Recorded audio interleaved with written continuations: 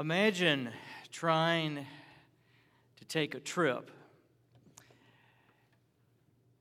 You have no directions as to how to get there, and you have no GPS system available to you. Now, I know that seems almost impossible this day and age, but you have no GPS system, no directions. You just have a destination, and you're trying to reach it without directions and without a GPS.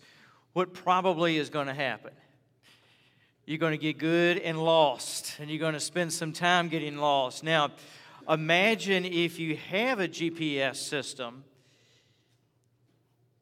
and you plug in the address, but then you pay no attention at a certain time to the GPS system. You just sort of start flying on your own, even though you got the GPS system right in front of you. What's going to happen then? Probably going to get lost again. Now, I am a guy, and part of being a guy is that you don't like taking directions. I mean, that's just part of it. Even when you don't know where you're going, you pretend that you know where you were going. And this past summer, we were on a trip somewhere, and my wife and son were in the car, and the GPS system was guiding us. And I decided at a certain point, and we were just going along fine, but I decided at a certain point that I didn't need the GPS system anymore, that I knew on my own where I was going. So I proceeded on, taking the turns and so forth the way I felt they should be, and it wasn't long before the GPS system and I were in disagreement with each other about where we should be going. But I knew more than that GPS did about where we should be going, and I began to get lost. And I did the man thing. I didn't acknowledge that I was lost. I particularly did not want my wife and my son to recognize that I was lost. Wives, have your husbands ever done anything like that or close to that? And then I began to do the next man thing. I began to get mad. I began to get mad that I was lost. I began to get mad with the GPS system because this smart aleck woman kept telling me, turn around, you're going in the wrong direction, etc. And then finally my son, in his diplomatic way, says, Dad, we got a problem, don't we? And I had to acknowledge, yeah, we got a problem. I haven't been following the GPS, and therefore I've gotten lost. And if I'd listened to the GPS and that smart aleck woman on the other side of that, then we would have been okay. Well, folks, in the journey of life, God has given us a GPS system, and it is His Word, the Bible. In fact, I want to refer to it as God's positioning system. His Word is His positioning system for our lives. And so often as we go through life, we've got the Bible, physically speaking, around us. It's in our home. It may be on your phone.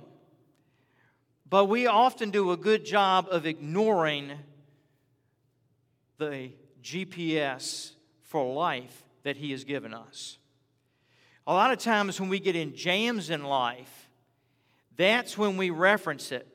But day to day, in what we might call small decisions, we don't bother to consult the GPS. And often God is sometimes saying to us in that persistent nagging voice, this is what I want you to do. This is where you need to go. This is how I want you to lead your life. And sometimes when we pick the Bible up and we read it, it sort of irritates us and grits on our nerves because it's sort of confronting us and convicting us about the decisions that we're making and the direction we're going in. And God is trying to say, turn around and get a course correction.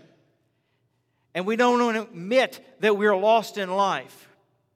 But if we will listen and reference His GPS system, God's positioning system, then we will reach the destination and enjoy the journey. It's both. It's not just reaching the destination, it is enjoying the journey that God has for us. If you turn with me to the 119th Psalm, the 119th Psalm, as we will see that His way, how He guides us in His Word, His positioning system, His way must be our way.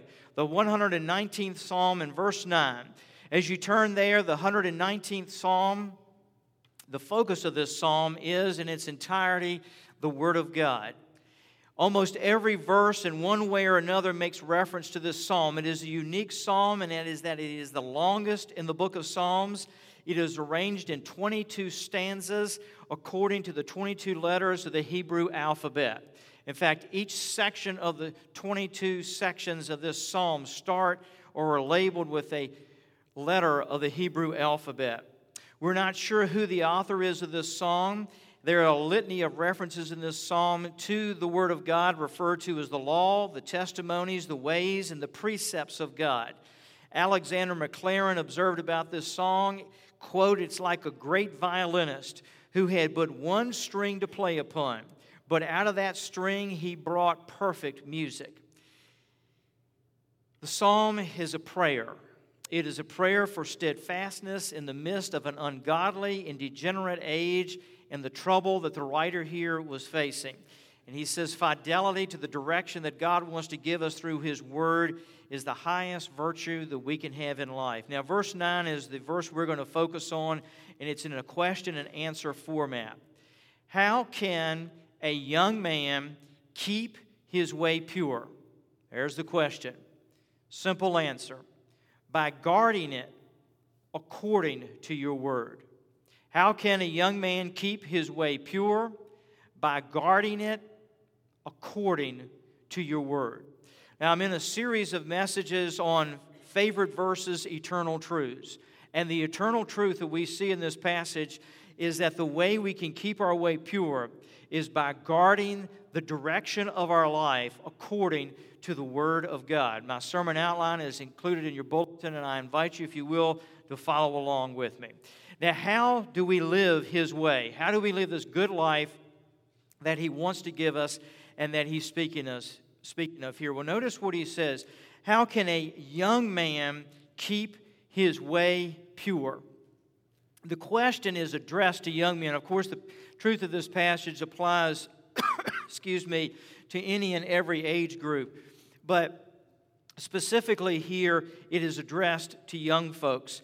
And why is it addressed to young people? Because the decisions that we make when we are young and the habits that we form when we are young are often the habits that will guide us for the rest of our lives, and those decisions will impact us for the rest of our lives.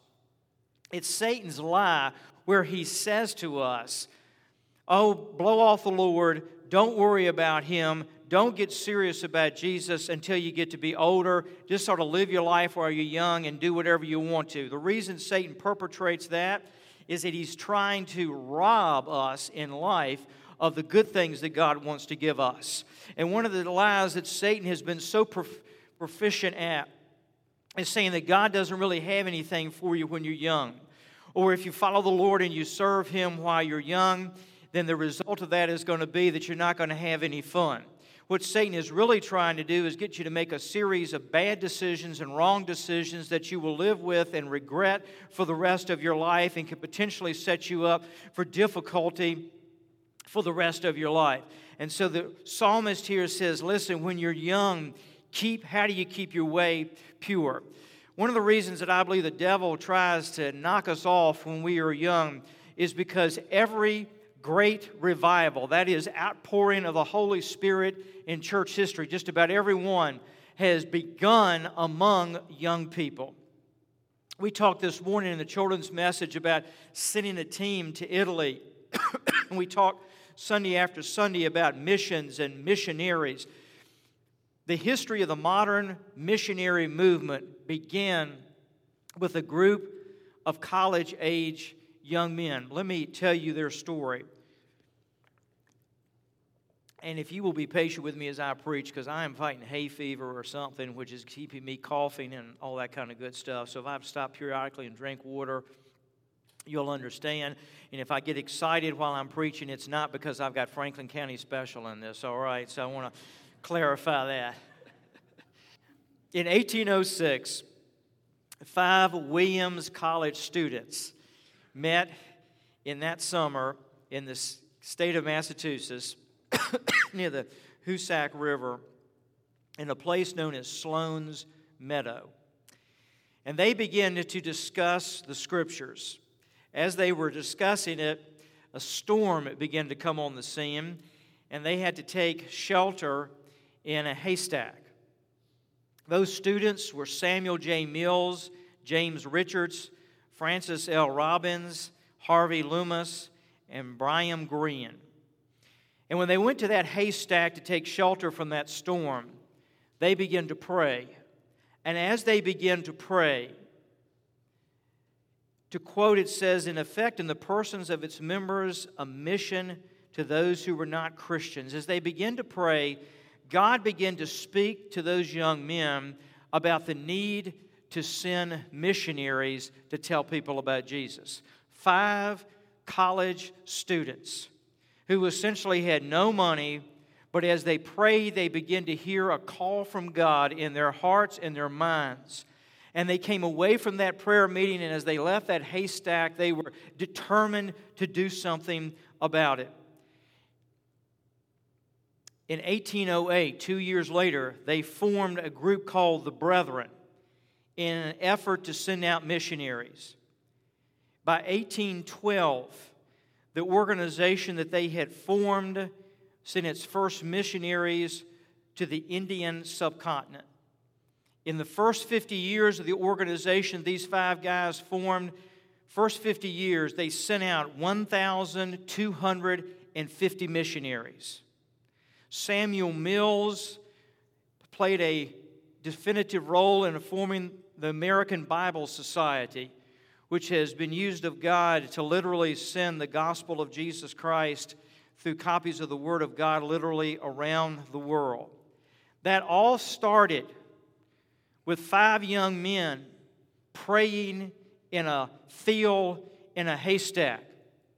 And God used them to start what we know today as the modern missionary movement. In fact, all of mission work among Protestants of the last 100+ years is traced back to that haystack prayer meeting.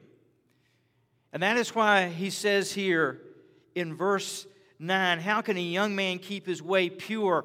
Why should a young man keep his way pure? Because those guys, because they kept their way pure, God used them to send out hundreds and hundreds of missionaries. You see, young folks, and I just can't say this to you strong enough, God wants to take your life and God wants to use your life in a powerful way, and He doesn't want to wait till you're in your 20s or in your 30s or in your 40s or your 50s to do that.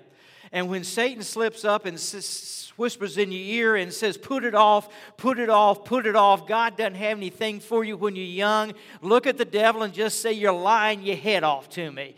God's got a will for me, God's got a plan for me, and God wants to use my life, and the years that God's going to give me and the decades that God's going to give me, they belong to Jesus.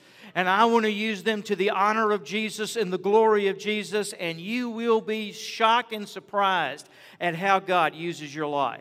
You will also arrive into your 40s and your 50s and your senior years and look back not with regrets, but you will look back at how God has taken you, how God has used you. You can in your mind and even physically go and visit folks and neighborhoods where God's taken your life and God has used your life, and your life can then become just a journey and a history of the places and the people that God has taken you and God has used you to His glory.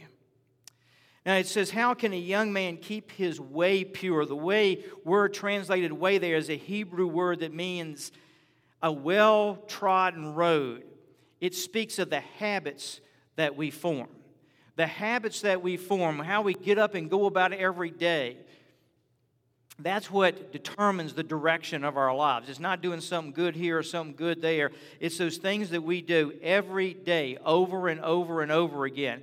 And he's saying here, how can our habits stay pure? How can what we do over and over and over again that forms that pattern of how we live, how can that stay pure? Now, the word that's translated pure is a fascinating Hebrew word. It means to pick the eye.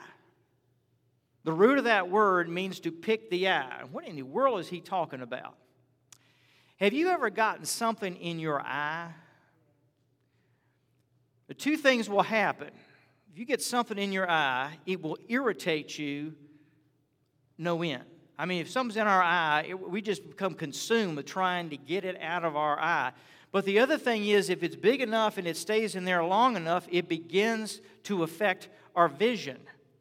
We can't see well.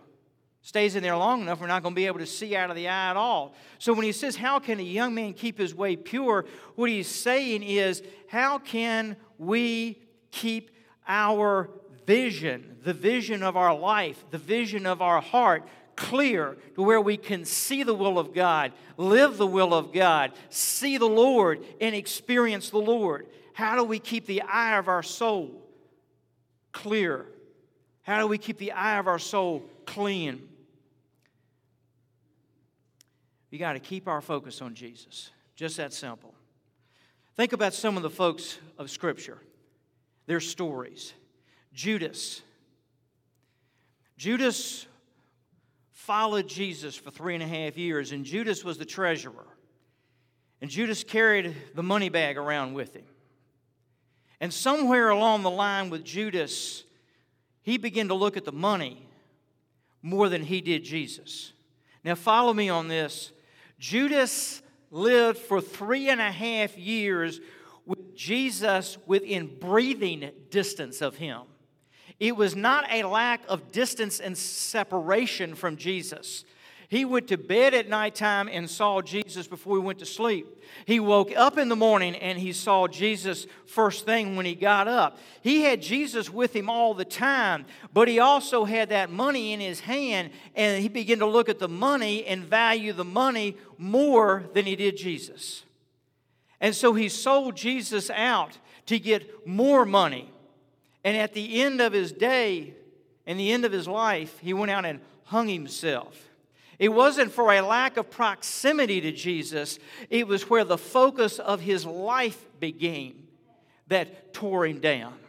And you see, we can have Bibles in our house. We can have the Scriptures on our phones. We can come to church every Sunday. But if little by little the focus of our life becomes something else other than Jesus, then we're going to get in trouble. We can be close to Him, and yet our heart can be getting farther and farther away from Him. Think about David, the great king of Israel. God had called him to be king. God had anointed him to be king. God had blessed him, and he was at the zenith of his power. Whatever David said happened. God had been faithful and fulfilled every promise, taking him from being a shepherd boy to the leader of the most powerful nation at that time on the face of the earth. And one night while his troops were out in battle, David went out to look over the city of Jerusalem. And he let his eye wander down to the bathing area, which he could see looking down on. And he saw a beautiful young woman come out in Bathsheba, and she began to take her clothes off and then to bathe.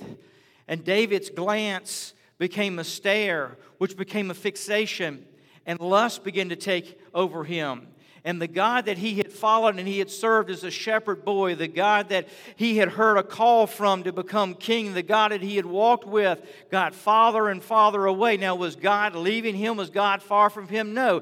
God was as much around David as he'd ever been. But David's focus changed that night. He wasn't looking at Yahweh anymore. He was looking at Bathsheba. And Bathsheba became more important to him than the Lord God. Bathsheba became more important to him than his relationship with the Lord. Lust began to take over his heart. You see, I don't care how far we've gone with the Lord and how closely we've walked with Him. If we don't discipline ourselves to stay focused on Him, we can and will walk away from Him.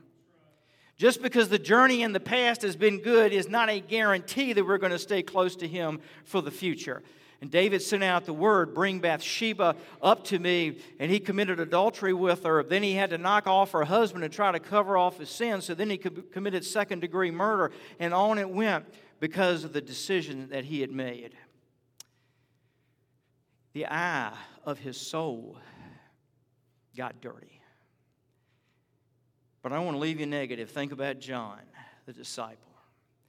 I love John because it's always, every time you see a reference to John, he's just as close to Jesus as he can be. And when Jesus was taken to the cross and he was crucified, all the other disciples saw fear, but John saw Jesus, and he alone went to the cross. He stood at the foot of the cross, and he looked up at Jesus, and Jesus looked down at John, and he said, John, my mother is standing beside you. I'm dying. John, you take care of my mother. I'm committing my mother to your care.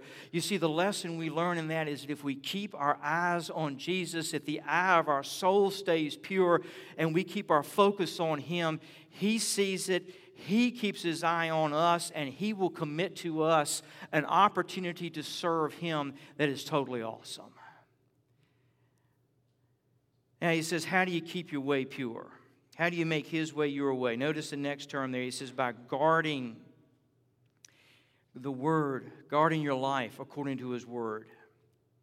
The word that's translated guarding there in the Hebrew means to keep something like you would keep a garden.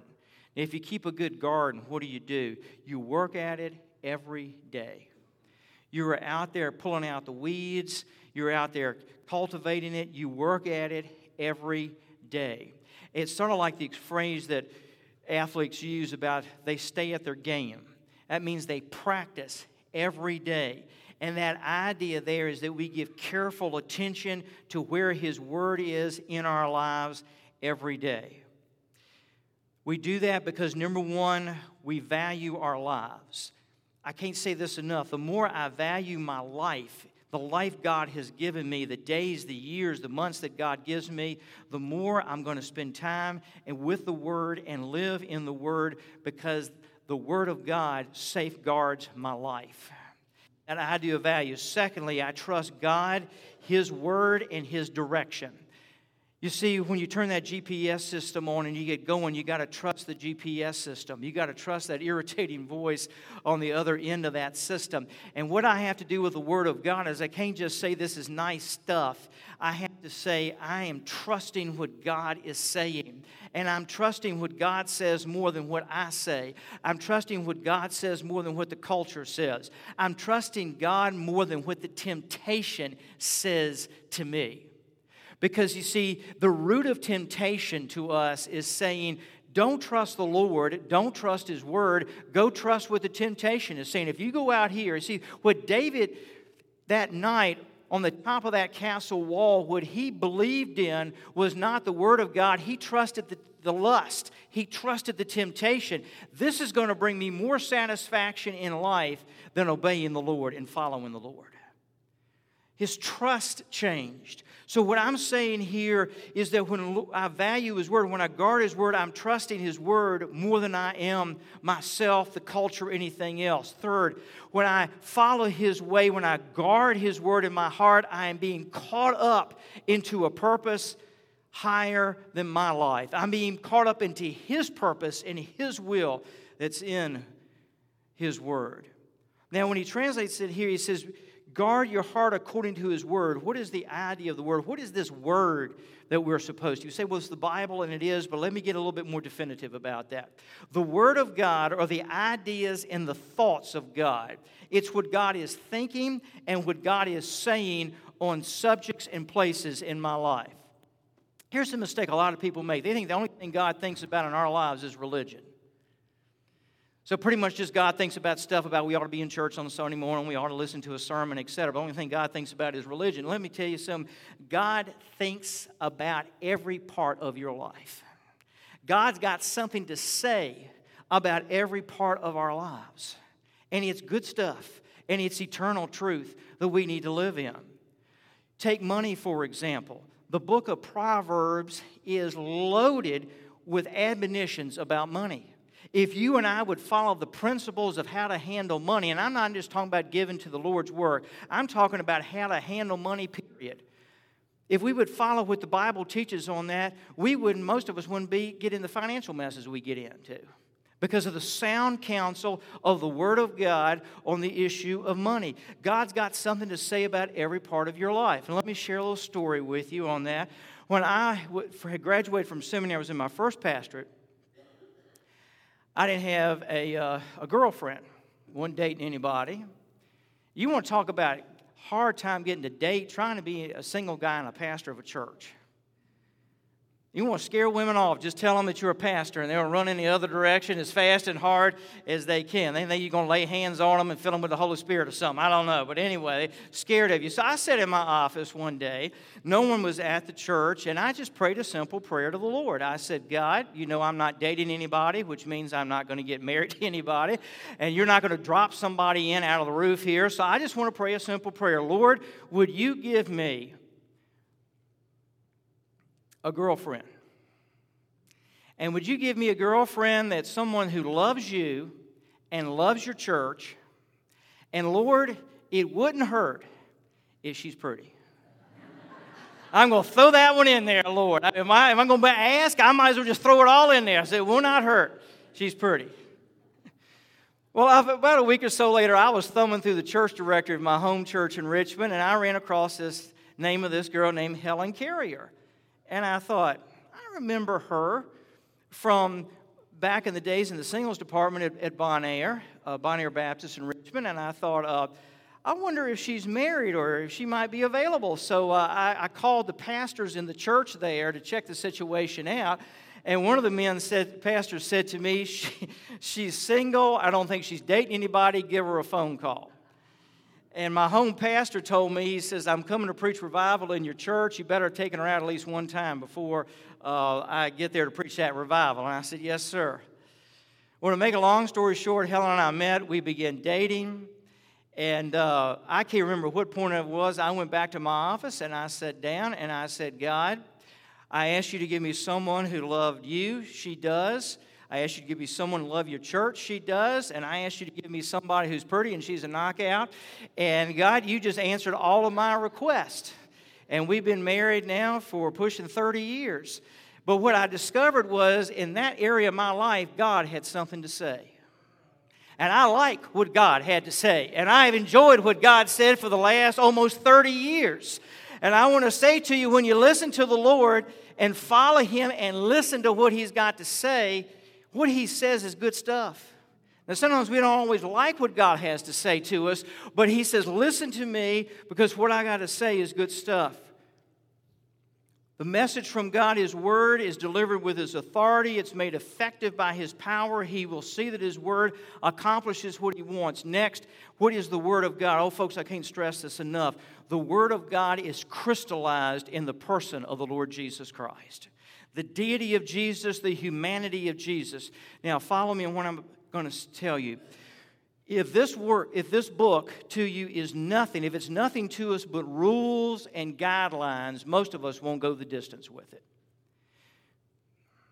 If it's just a book of rules, I'm supposed to do this and do that, not do this and not do that, most of us aren't going to go the distance with it. Even though if we intellectually know, we won't go the distance. Why? Because we don't have the relationship that goes with the direction. You see, Jesus is the Word of God because in Him is the relationship. In Him, it is not just don't do this and do that. It is a warm, growing, close relationship with Jesus Christ. And the reason I want to obey, and the reason He forms and shapes who I am to obey Him and walk with Him, is as I walk with Jesus, I fall progressively more in love with Jesus. Oh, let me share this truth with you, and I just can't see this enough, folks. When you're a little kid and you learn about Jesus and you sing Jesus Loves Me and you begin to fall in love with Jesus, that is great. When you get to be a teenager and you're going through adolescence and you're experiencing Him as a teenager and you start singing other songs, you're falling more in love with Jesus. When you get into your college years, you have opportunity to fall more in love with Jesus as you are discovering different places in your life. As you move into young adulthood and begin to contemplate marriage and so forth, it's another opportunity to go deeper with Him and to fall more in love with Him. And then as you move into middle age and life begins to change and you're walking around sometimes in confusion, as a middle-aged person, you don't know where you're coming and where you're going. It's another opportunity, even in the confusion, to love Him more because because He begins to clean and clear things out. When you get to be in your senior years, you look back and you say, He's been so good to me. He's been so faithful to me. He has blessed me. And I am discovering in this senior years who He is. And I am more in love with Him now than I was before. And then when you breathe your last breath and step over to the other side, you take your first glimpse, and it's not going to be the pearly gates. It is going to be the Lord Jesus Christ and His glory, and His love will explode in you once again. The whole journey of our existence is to be a journey of a growing love for Jesus Christ. That's why Jesus walked up to people and He didn't say, here's the rule book, obey it. What did He say? 2 words, follow me. What was He saying? This is about relationship. It is about relationship with me. And when you follow me, you'll automatically not do the stuff you shouldn't do. And when you love me, you won't mess your life up with sin. And when you love me, you'll walk with me. Just follow me. Fall in love with me and fall more in love with me every day. Are there difficult days in following Him? You better believe it. But you know, I found that the most difficult times tend to deepen my love for Him. Now, how do we get at God's positioning system? Let me give you several ideas, 4 quickly. Number 1, live in the promises of the Word of God. Live in the promises of the Word of God. Let's just look at a few. Hebrews 13:5, I will never leave you nor forsake you. That's a promise. I'll never leave you nor forsake you. Live in His promise every day. 1 Peter chapter 5 and verse 7, cast all your care upon Him. Why? Because His promise, He cares for you. Hurl your anxieties, your worries upon Jesus because He cares for you. Hebrews chapter 13 and verse 6, the Lord disciplines those whom He loves. Live in the promises of His Word. Number 2, live in the realities of His name. We've seen this in recent weeks, the personal name of God in the Old Testament, Yahweh. It means the God who is there. It is the idea of His name there that He will be for us in any situation in life what we need Him to be. When you need Him to comfort, He's there to comfort. When you need discipline, He's there to discipline. When you need guidance, He's there to guide. You name it, He knows how to fit the situation because He's Lord over the situation. Live in the realities of His name. 3, go on the offensive with His Word. Ephesians chapter 6 and verse 17. Take the sword of the Spirit, which is the Word of God. The Bible instructs us to take the Word and use it as a sword. Go on the offense with the Word. Our job is not to sit back and just get sucker punched by the devil and hope that we make it through the day. The call of God to us as individuals and the call of God to us as the church is to take the Word of God and to aggressively move out, knowing the Word, living the Word, and quoting the Word of God. That's why when Jesus was tempted, what did He do? He came back with quotes of Scripture every time. And what did He do? It sent the devil packing. That's the reason Satan wants to keep you away from the Word, because he knows if we know the Word and we're living in the Word and we're quoting the Word, we send him packing. Stay on the offense with the Word. And finally, number 4, be obedient to the Word. Be obedient to the Word. Even when you don't feel like being obedient, even when you don't understand the obedience, be obedient to what the Word of God teaches us. Now, how do you incorporate the Word of God into your life? Let me give you some tips. Number 1, I like to call this grabbing a Scripture all day long. Grabbing a Scripture all day long. Keep some kind of copy of God's Word close to you. And before you leave to go to work, grab a Scripture. It may be the same Scripture.